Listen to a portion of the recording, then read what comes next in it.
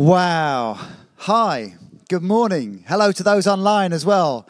And I loving this celebration of the Holy Spirit on His church to finish our 24 days of prayer and fasting. Daisy and the team have asked me to sum up and to speak and make 1 point for you this morning. Let me hear you say 1 point. See, not 3 points, Ken, but 1 point.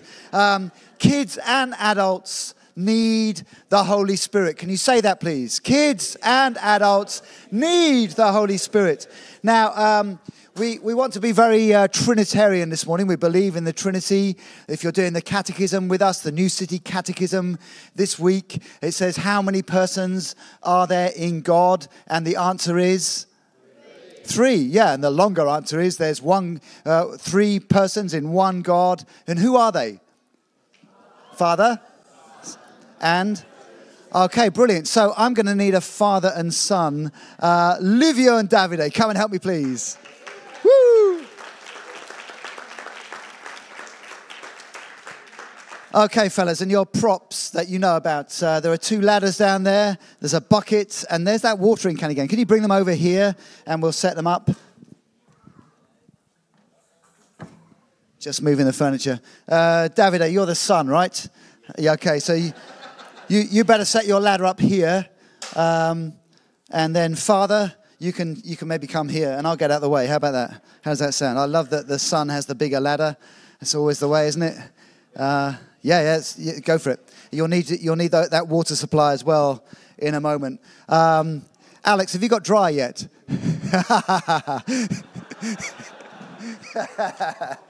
I'm joking. Well, maybe.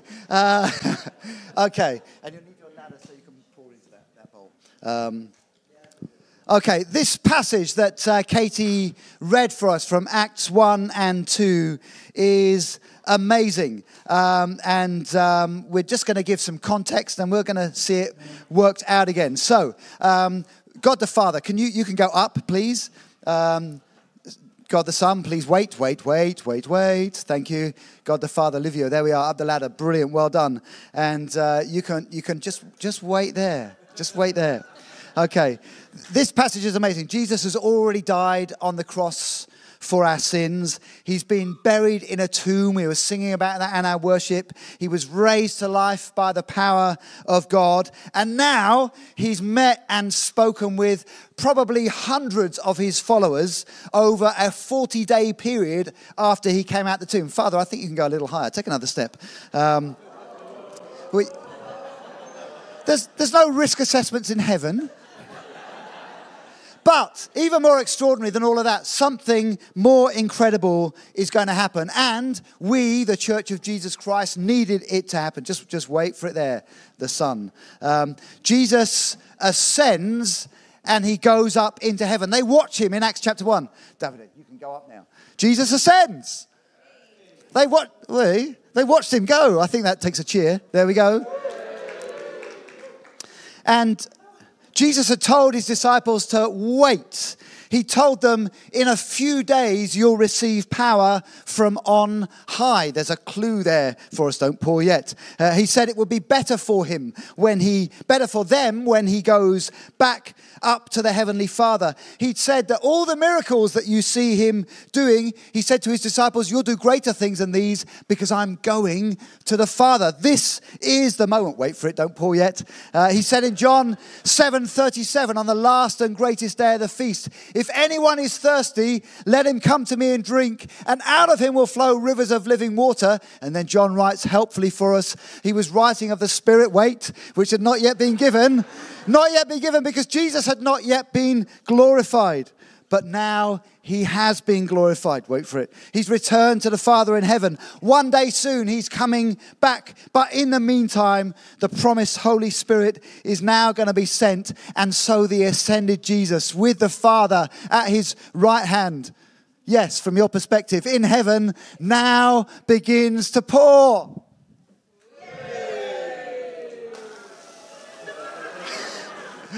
Amazing. Whoa! Woo! Stay there, boys. You're right. Wow. We see the Spirit falling all over the waiting disciples. And as we've heard in that eyewitness account just now, that very accurate eyewitness account, they push out into the city. Out of you will flow rivers of living water. Remember, Jesus promised. And immediately, not only are the disciples filled, but those around them in the city are impacted too. This is just what Jesus had promised. Now, Jesus hasn't yet returned. He's not yet come down, but he's still pouring out his Spirit on his followers, you and me, young and old. This promise is true. It's current. If you've found something in the cupboard for your lunch today that we have after the meeting, it will have a sell-by date on it. This promise of the Holy Spirit has not exceeded its best before date. He's still pouring out his Spirit. Kids and adults still need the Holy Spirit. We need the Holy Spirit for our own lives, our hearts, our emotions, the inner man or woman or the inner child. But as we've seen in the stories in Acts today, one of the main reasons the Holy Spirit has been given is in order to help us tell people about Jesus. The Holy Spirit always points us to Jesus. He glorifies Jesus. He gives us power to complete the job and to go and make disciples. It's a big moment here that we've seen played out in front of us. But the church needs to continually receive, to keep on being filled. This is your cue to come down. Jesus isn't really coming down. Just this is backstage. Go get the watering can. So in Acts chapter 4, if you carry on in the story, we find the same Peter who just spoke to us on the news article. He gets filled with the Holy Spirit again and speaks boldly about Jesus. In Acts 4:31, the crowds of believers who were baptized on the day of Pentecost, it says they were filled again with the Holy Spirit and continued to speak boldly about Jesus. In Acts, you can go up again with your watering can. In Acts chapter 7, it says Stephen is filled with the Holy Spirit again.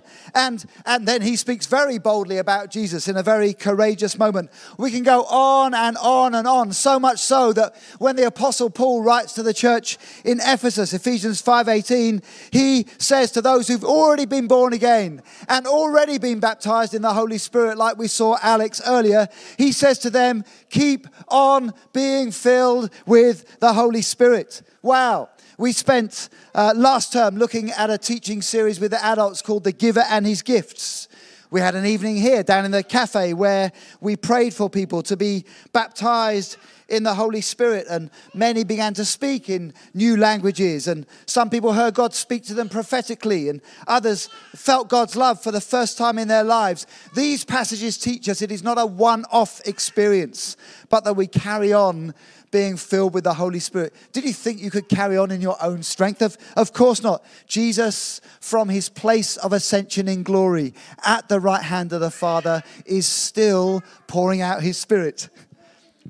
Wow. So whether today you're receiving the Holy Spirit for the first time or whether you've received the Holy Spirit many times, we're at the end of this 24 days of prayer, praying for more in 2024, more power from the Spirit, more moments where the Holy Spirit enables us to point to Jesus with our words.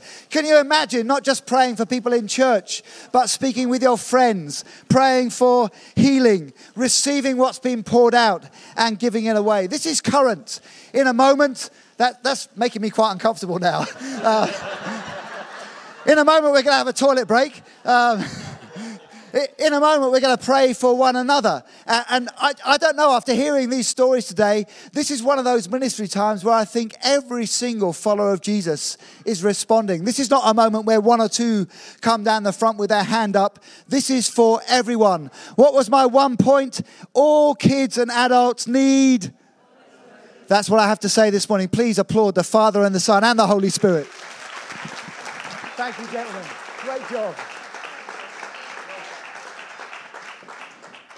Thank you so much. Thank you so much.